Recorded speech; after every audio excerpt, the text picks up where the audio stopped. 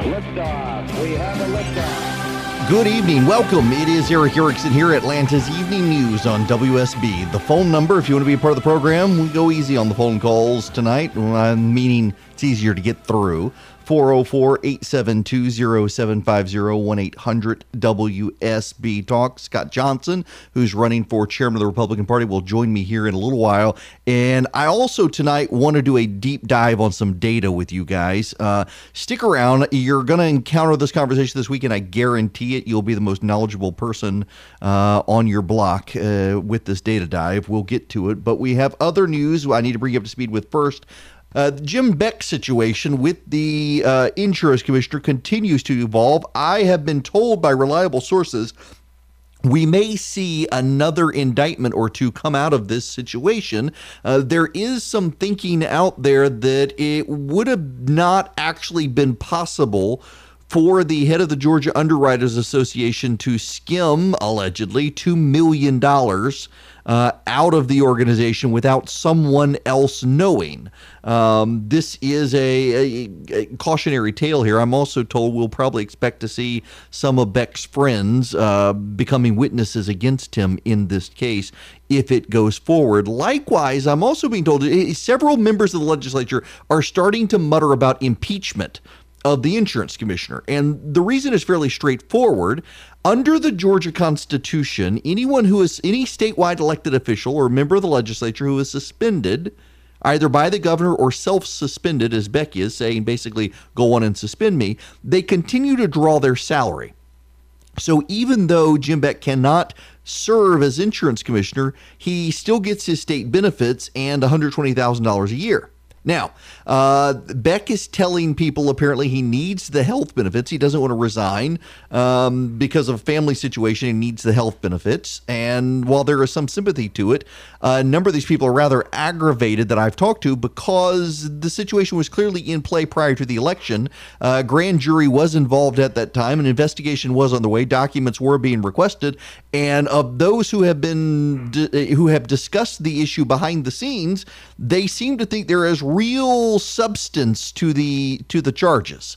You've got to remember as well, one of the dynamics here that we haven't spent too much time on is B.J. Pack, who is the U.S. Attorney for the Northern District of Georgia. He was in the state legislature. He's highly respected among Democrats and Republicans alike. He chose not to run again in his district after 2016. He was replaced by Buzz Brockway, who ultimately ran for Secretary of State thereafter. And B.J. Pack is really well respected. He's considered a very thorough prosecutor. People remember him from back in the day when he prosecuted people for trying to steal Coke secrets and sell them to Pepsi. People remember these sorts of things.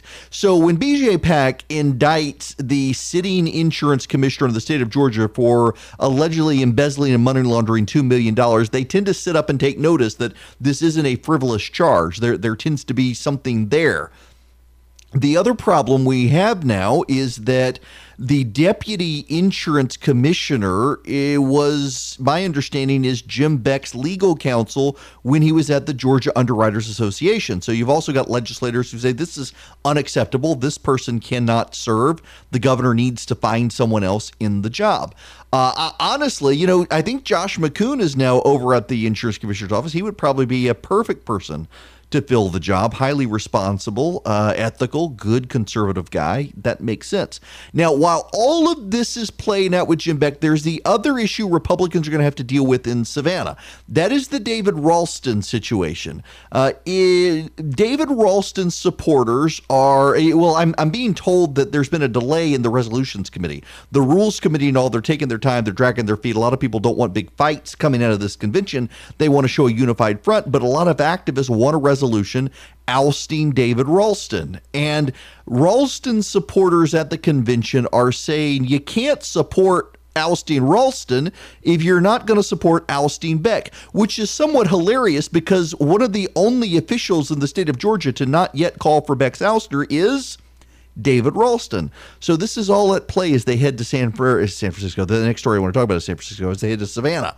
We'll get to that, and we'll get to some of the dynamics. And the story out of San Francisco is mind-blowing. And now, so the interplay in these two stories is very interesting, that the Speaker of the House's supporters are saying you can't support a resolution ousting him, who did nothing illegal, when you're not going to support ousting Beck, who is alleged to have done something illegal.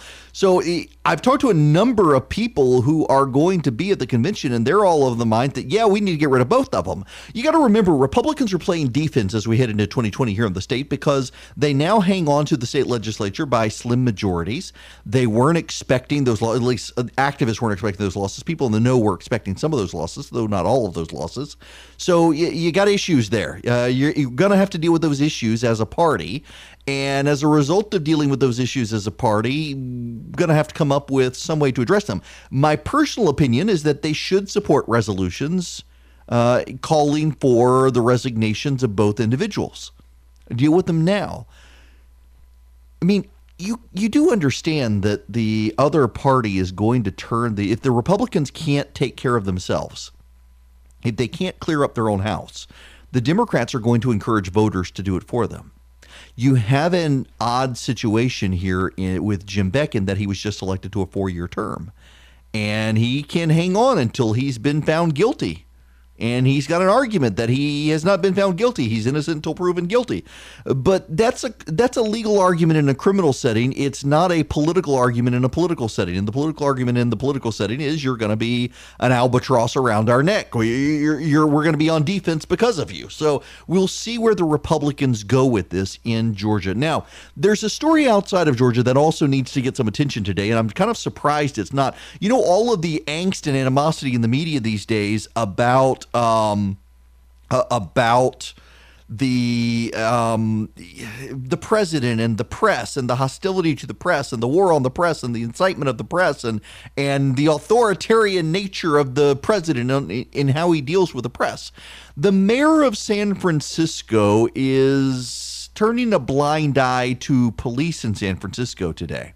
The police in San Francisco overnight kicked in the front door of a reporter's home and seized hardware and documents trying to find the source of a story to the San Francisco Chronicle. The San Francisco Chronicle reporting a big story about corruption and other matters in San Francisco. The police kicking in the front door, taking all these documents and hardware, trying to find the source. The mayor okay with it. And the media that has so emotionally invested in Donald Trump's a threat to the press and the freedom of the press, et cetera, et cetera, et cetera. You haven't heard about the story today, have you? This story hasn't really been in the media today, has it? Can you imagine if it was a Republican mayor or Republican governor doing this? It's kind of like the story about Ajit Pai. Ajit Pai is the FCC chairman. A man threatened to kill Ajit Pai and his family. His name is Makara Man. He's been sentenced to 20 months in prison for threats to the FEC Commission chairman over Ajit Pai's opposition to net neutrality legislation and regulations. Can you imagine if this was a Democrat? If Ajit Pai were a Democrat, it would get far more media attention. The media has sympathies in these stories, and they're always with the left. That's why they're badly misreporting so much on the abortion legislation. If it was a Republican mayor who authorized the police to kick in the front door of a reporter's home, this would be a national story. But because it's a progressive mayor in San Francisco, it's not. Ajit Pai is a Republican chairman of the FCC. If he was a Democratic chairman of the FCC and a conservative was being sentenced to 20 months in jail for threatening to kill him and his family, this would be a national story. So much of what you hear in the media is now shaped by these partisan narratives, and it's very unfortunate. And that's what I'm here for, to let you in on the news you're not hearing anywhere else and to correct the record when you do hear the news that's so badly misreported.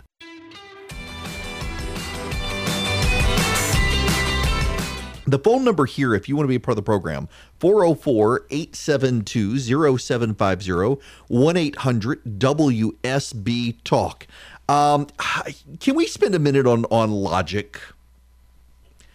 Because there are a lot of illogical things being said out there. And I say on this program all the time that progressivism is the logic of the insane asylum.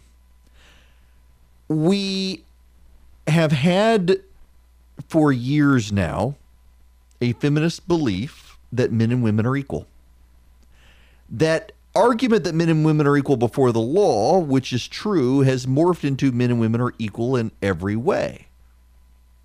And the men and women are equal in every way has moved to gender doesn't matter. It's a social construct. Men can become women and women can become men. And that argument has now morphed into men can become women, women can become men, and men can get pregnant. In fact, there was a progressive social commentator the other day who said on Twitter, and I'm not making this up, y'all, actually said on Twitter that men need to shut up about all this because men can't get pregnant. And someone responded, a conservative responded jokingly and said, this is very transphobic and you should apologize to the trans community. And the woman actually, oh, I'm so sorry. I didn't mean my trans friends, trans men can get pregnant, and I'm very sorry if I offended anyone. I'm not making that up. Well, isn't it interesting how the logic is more from we're equal before the law, which is true, to we're completely equal, to we're so equal that gender doesn't matter, it's a social construct, to men can become women, women can become men, to men can get pregnant too. But now shut up, you men, you can't have an opinion on abortion, you shut up, only women can have an opinion on abortion. All those men in Alabama and Georgia, shame on them. It's just, it's fascinating how it's an argument of convenience. It doesn't make any sense. It is liberal logic 101. Yes, men and women are equal before the law, but they aren't equal. There is a gender-neutral clothing store for kids that has opened in Atlanta. It's gotten attention from the AJC and elsewhere. I have, women's bodies and men's bodies are different. I guess when you're just picking out clothes for kids, they're not that different. But you start getting into the teenage years and you have different sizes and shapes and things, and women and men are different. And my God, it's so much easier to find clothes if you're a man. I know my waist size and the length. I don't need to know all the other data points. But I'm just this whole gender neutral craze. Listen, my kid doesn't want to wear pink and ruffles and all that. And I don't care what your kid wears, but to try to claim that there are no differences, my goodness, spend a little time with a boy or a girl, and you can see there are some inherent issues there between them. Now, when we come back, we got to get into this Georgia GOP race. Scott Johnson's going to call in. He's running for the chairman of the state party.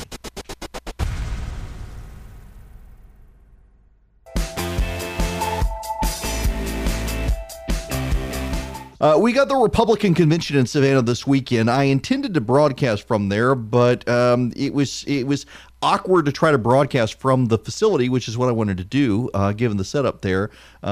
We couldn't guarantee that we would be able to actually get the show on air, so decided to stay put here in Atlanta. But one of the people who was traveling down there, Scott Johnson, former chairman of the Cobb County GOP, endorsed by Jeff Duncan, lieutenant governor. He is joining me on the phone from Savannah. How are you? Good afternoon, Eric. Doing great. We're here on the shores of the Savannah River with Republicans from every corner of the state, and people are excited to be here. They're milling around, talking, and seeing, shopping through Republican and political stuff and clothing. Yeah, and you're all super excited, I'm sure, to be woken up at 4 o'clock in the morning by the foghorns on the ships coming up the river.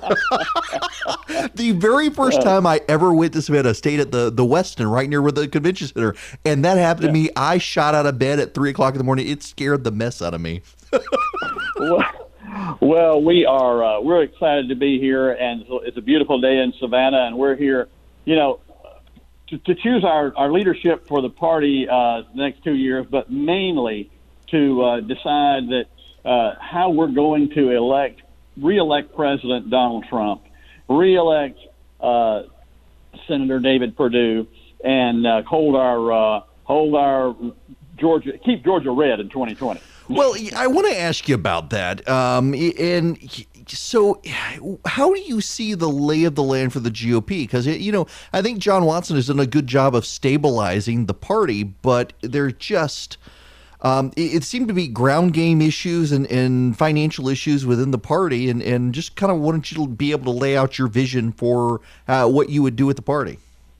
Well, for the last 2 years, we have made great progress on stabilizing the finances of the party, paying off debt that unfortunately existed, and really getting in a place where we know that the dollars given by folks who who want to contribute to campaigns and contribute to keeping Georgia red are spent for that purpose and not for some settlement issue.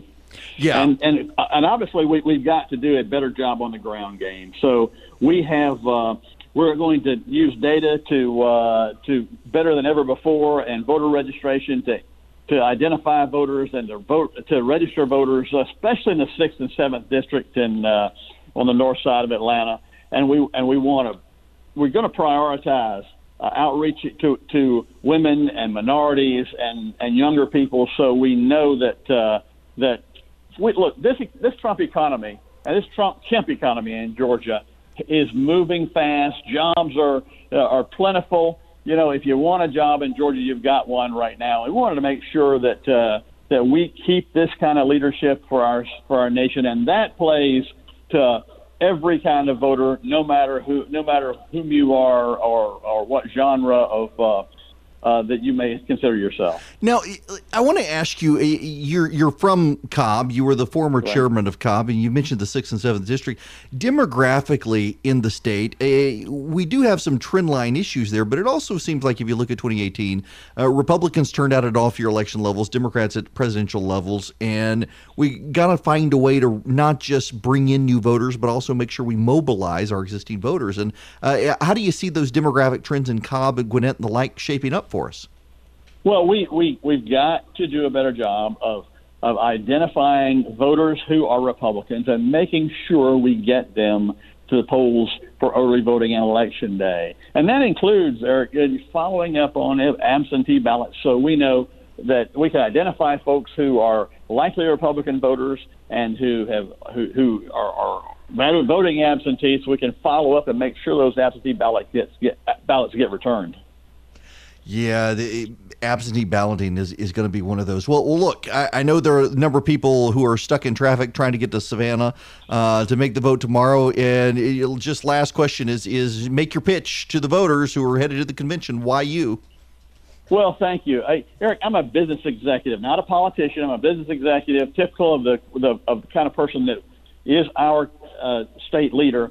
But I've also had 25 years in the grassroots in the Georgia GOP. I've been a precinct chair, I've been a county chair, I've been a district chair, but long ago I got started stacking up chairs. And and you know, I'm the kind of person that I'm an outsider. I'm not the insider politician candidate here. I'm the outsider who, like Donald Trump, can bring my business experience to bear, plus my political experience to lead the Georgia Republican Party to a great future. Our best days are ahead of us. We believe it, and we'll keep Georgia red in 2020. All right, Scott Johnson, listen, good luck to you down there. I know you got a lot of people, a lot of supporters there in the metro area, and it's going to be a race. I appreciate you stopping by. And I also want to tell you, I have said repeatedly over the last several weeks that I was happy for any of the people who are running for chairman to come on. Scott Johnson reached out and asked, was happy to have him come on. And I think he would be a fine chairman. I am friends with David Schaefer. I've known David Schaefer since he was the executive director of the state party. I was a chairman of the College Republicans, wanted to be state chairman of the College Republicans. And so I would vote for David just because I've known him. He's a friend. Scott Johnson, though, would be awesome. And we're very blessed to have these two guys running for chair. There's a third person, Bruce Acevedo, and there are some people who say they think that Johnson and Schaefer could split the metro area. Acevedo has been focused on the more rural counties outside the metro area. He's got a lot of consolidation in that area, that this could help him, this fight. It's kind of gone because Schaefer was on the board of the Georgia Underwriters Association when Beck was there.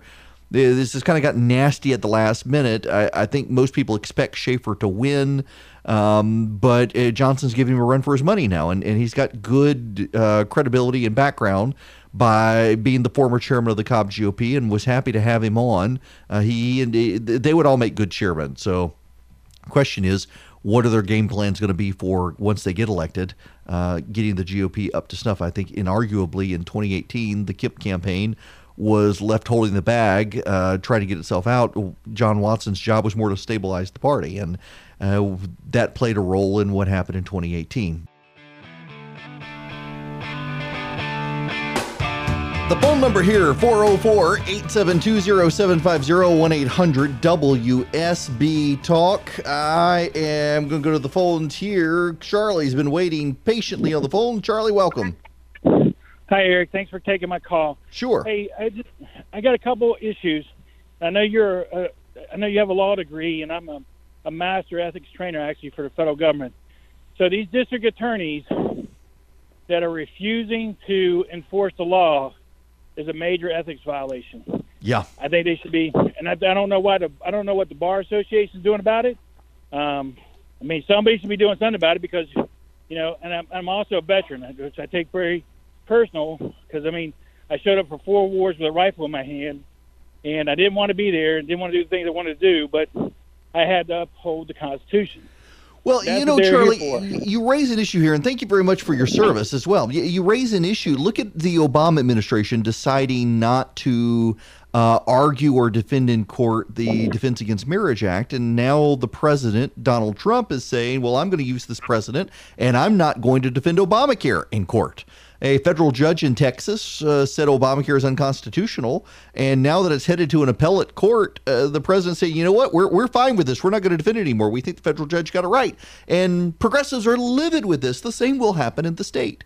You've got the district attorney in Fulton County saying, I'm not going to prosecute abortion clinics for continuing to perform abortions after 6 weeks in Georgia. Well, wait till you get district attorneys who say, you know what, I'm going to not prosecute people who violated gun crimes in Georgia, or carried their gun openly without a permit, things like that. That's going to happen if we go down this road, both sides deciding what laws they want to enforce. And, well, that's where we'll get. When we come back, Data Dive, you're going to need to hear it.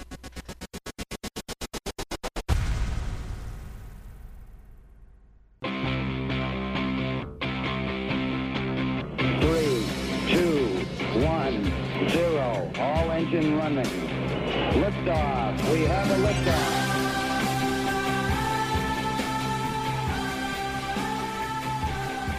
It's Eric Erickson here, Atlanta's Evening News. Welcome. The phone number, 404-872-0750, 1-800-WSB-TALK. Glad to have you with me. We've got the Republican Party is meeting in Savannah this weekend to choose their next chairman. And one of the people who is running for chairman is Bruce Acevedo, and Bruce joins me now from Savannah. Welcome. Yes, sir. How you doing? Doing well. So you got kind of a captured audience here with people stuck in their cars this afternoon. Bruce, what's your vision for the Republican Party? Wow. The vision is to recapture the 2/3 majority that we lost, because I'm really afraid that was really the reason that I was running is in 2018, when we lost the 2/3 majority and we lost, 11 House seats, 2 Senate seats, and that 6th congressional seat. Now we got an open 7th congressional state, and then we had a runoff with 2 different runoffs. I said that kind of scared me. I was actually the 9th congressional district chair under Doug Collins, and so I'm actually the only candidate that was actually in leadership at the time when all this was going on, and I decided I've just got to step up. We just did not have the training programs going, and I honestly don't think that we can actually pull this off in 2020 without some type of election readiness. I call election readiness because everybody else has been calling it grassroots for too long, and that word doesn't mean a whole lot anymore. But we're not election ready. We don't have our precincts trained. They're not ready. The Democrats are doing a fantastic job on the ground, and we're not there. I think we've gotten too comfortable over all these years, and it's time for us to have a promulgated plan from the state party down to the district chairs, all the way down to where it really counts, is down to precincts. Precincts need to create those committees. They need to be monitoring who's coming in, who's leaving, which Democrats or which independents, are out there, which Republicans have not been voting. We need to establish a new voter program. We need to be scrubbing the absentee ballots. There's just a tremendous amount of things that we haven't been doing really well. Bruce, if I could stop you here, I was actively involved in my county party for a number of years and served as a lawyer and a parliamentarian for the party and whatnot. And these are things we all used to do, and it just seems that as we've gotten comfortable in being in the majority, we've stopped doing these things. Oh, yeah. You know how bad it's gotten that we've stopped that right now? I mean, when John Padgett was the chair, we had 12 unorganized counties. We got about 4 more organized, and we brought it down, to the beginning of John Watson's year, down to 8. We are now at 34 unorganized counties from, say, south of the 10th district. There's 2 in the south, all the way down to the south. I mean, District 2 has got about 14 of them out of their 24 unorganized. So we have lost. Yeah, it's terrible. And so we need to get back to communicating, have a promulgated plan that's measurable, and we have to do those first. And then we have to get those reorganized. And once we get those reorganized, we have to identify the 11 that we lost and 2 senators, and we need to help them in their precincts and get some training going on down there. There's a lot of work to do. There is. Bruce, I got to tell you, it's nice to be able to come back into a conversation like this and not have to ask you what your 4-point transportation plan is. Like all the other statewide guys. Well, look, you got an audience here right now, and I know there are 3 of you running for state party chairman. What do you think sets you apart? Oh, the one that really sets me apart is that I just gave up in April the 9th Congressional District. I'm on the Rules Committee. I've been on the Executive Committee the last 8 years. I'm actually been in the game, and I was very frustrated with the last couple of years because we lost all these seats, and then we got redistricting coming. And the other 2 candidates are real nice guys. They're friends of mine, but they've been out of the game for a long time, or they've been in the political game. So I'm actually been in it, and I understand what the problem is. And in the 9th Congressional District, we did really good. We elected all of our candidates. We don't have unorganized over there. We had like 216,000 Trump voters in 2016. We're going into redistricting. We're going into national convention. I was electoral college elector for one of the 16 for Trump and Pence. I've been the last 2 as national delegates. I mean, I'm in the game. I'm already in the game, so there's nothing for me to learn. I already know what a lot of the problems are, and the problems are we have not got a promulgated plan that was communicated to our grassroots or our electors down at the precinct and the county level, and there's no checking. How are we doing? What do we need to help? We have so many different demographic problems from the 6th to 7th down to South Georgia. Those are all different. It's not one size fits all. We absolutely have no diversity program whatsoever. We must reestablish a diversity program in every area of our county. I mean, we have no training going on except in the 9th District, so we have to establish a Georgia State Party training opportunities program for the individuals, the candidates, and all the counties. The district chairs are not even trained. They go in, they get elected, and they try to do the best they can, but we have no formalized training that's sustainable from one chair to another. Well, listen, I appreciate you taking the time to stop by. Good luck to you this weekend, and it's actually nice to hear somebody talking about the nuts and bolts, because I think that gets lost in all the conversations. It does. Yes, sir. It does. Well, thank you very much. Good luck to you this weekend down there in Savannah. Bruce Acevedo running for chair of the Republican Party in Georgia. Honestly, I was not expecting to have him spend that much in the nuts and bolts of this, but echoes a lot of what I've been telling you guys for the last couple of years of how you're supposed to organize down to the precinct level and work your way up. And it is noticeable here in Georgia that doesn't happen anymore. Now, I want to shift to a data dive because I've gotten this question from a lot of people. And there's a story you haven't been hearing, and I know more and more that people who don't hear stories, they don't say, I'm not hearing the story. And the story is the polling on these abortion laws. We're not, do you really believe if the Atlanta Journal-Constitution or any of the TV news outlets in this state had polling that showed Republicans are going to get wiped out next year because of this fetal heartbeat legislation, do you really think that would not be the headline on a daily basis for about a week? Or in Missouri, or Alabama, or now Louisiana, where the Democratic governor is going to sign a pro-life fetal heartbeat law? Yes, the Democratic governor in Louisiana is going to sign it.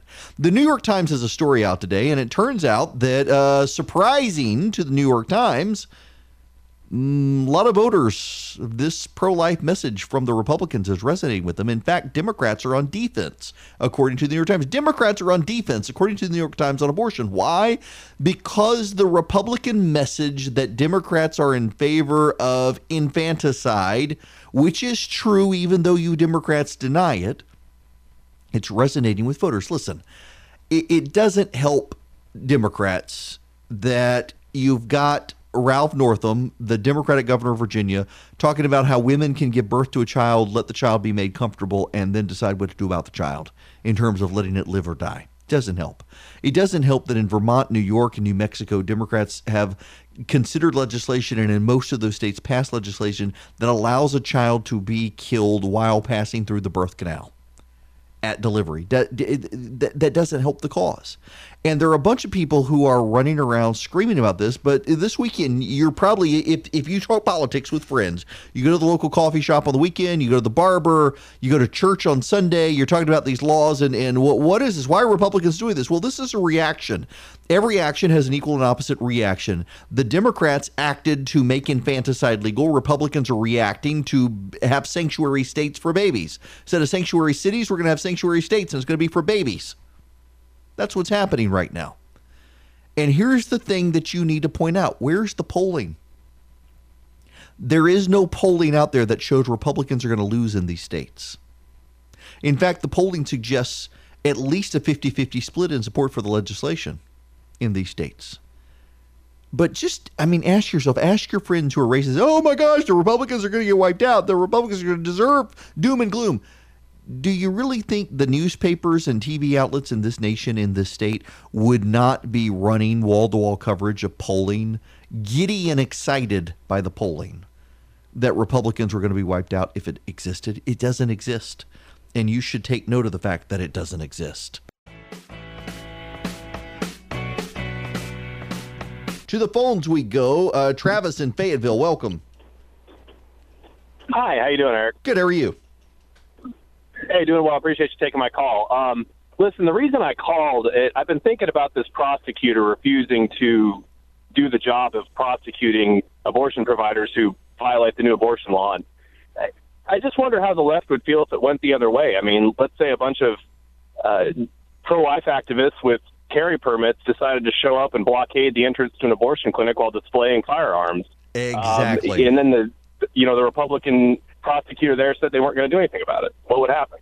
Exactly. Yes. Travis, that is an excellent point. And we're going to see stuff like that happen. Now, in truth, there are only, I think, 2 or 3 abortion providers in the state. So we're not talking about very many. But yeah, I could totally see that happening. That's what happens when the rule of law breaks down. When a prosecutor decides the law is clear, but I'm not going to enforce the law, bad things start to happen. If the Fulton County DA says, I'm not going to enforce the law against this abortion clinic, then wait until you see the pro-gun prosecutors refuse to enforce gun laws. This ends badly for people.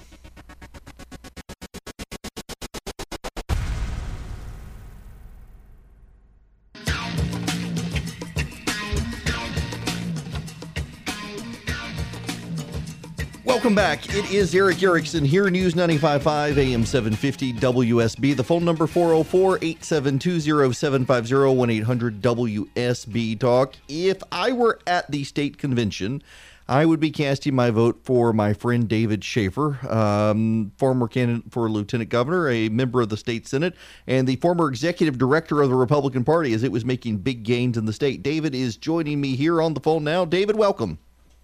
It's great to be with you, Eric. Thanks so much for having me on. Sure, and thanks for doing this on the spur of the moment. Everybody wanted to get in today, and I want to make sure you had an opportunity to do so as well. David, if you wouldn't mind with the audience, a lot of people headed to Savannah now, stuck in their car listening. Tell people what your vision for the Republican Party in Georgia is. Well, I was privileged to serve in the state senate for 16 years and fought for the conservative values of our party every one of those years, and my time there has come to an end. I've got an incredible amount of bandwidth that I used to spend on legislative issues that I want to put to good use, and I think that I can be best used as the chairman of our Republican Party, which I believe, Eric, is in trouble. We're on the defensive for the first time in a decade and a half. The statewide margins are much more narrow than they should be. We're losing seats in the suburbs, and we've got to, I think, completely retool the grassroots of the infrastructure of the party and step up our game if we're going to reelect the president and David Perdue and regain the momentum in the General Assembly. Well, I'm glad you mentioned that. It does seem to me that the party in 2018 kind of left a lot of things to candidates, and that was understandable given the financial situation and John Watson having to rebuild parts of the party that had collapsed under prior leadership. And it just seems like we need a party now to step up, and we're going to have to rebuild from rubble. Right. I mean, the last administration was focused on trying to solve some financial problems, and money raising is important. Money is an essential ingredient, but it's not the end all be all. And we've got to have a robust grassroots infrastructure, and we've got to have a well thought out plan to turn out voters. If you look what happened in the suburbs of Atlanta, where we lost Karen Handel's congressional seat and almost lost Rob Woodall, the Democrats had a presidential level turnout in the suburbs. Stacey Abrams got more votes in the suburbs of Atlanta than Hillary Clinton got 2 years earlier. And the Republicans, although they did well, they didn't achieve the same sort of presidential level turnout that the Democrats did. And some of that was a mechanical failure. And I think we've got to retool our voter turnout operations and do a much better job of identifying and turning out Republican voters. Well, David, last question for you then, and not really a question. You've got this audience here, and what sets you apart from the other candidates running, and why should they vote for you? I think I've got the right mix of skills for the challenges that we face now, having been the former executive director of the Georgia Republican Party when it was primarily a grassroots organization, having been a fundraiser and a grassroots activist and a candidate and an elected official. I think I've got the right mix of skills. But I'll close out with this. Eric, you know, as a student of history, Georgia was the very last state in the Union to elect a Republican governor. And one of the reasons it was so difficult for us to do that is that the old Democratic Party was basically a center-right party.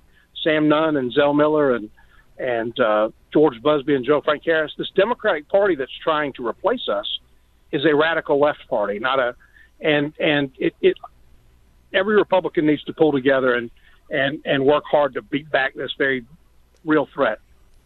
Well, David, listen, I appreciate it, and best of luck to you. If I were a delegate, you would have my vote, and I know you got a lot of people there supporting you, so good luck this weekend. Well, thanks so very much. I appreciate you. Absolutely. David Schaefer running for party chairman, all three of them. We're really fortunate to have three good people running for chairman. Can't go wrong with any of them. David's a longtime friend, happy to support him. Let me go on and take a timeout so I can have time for phone calls when we come back.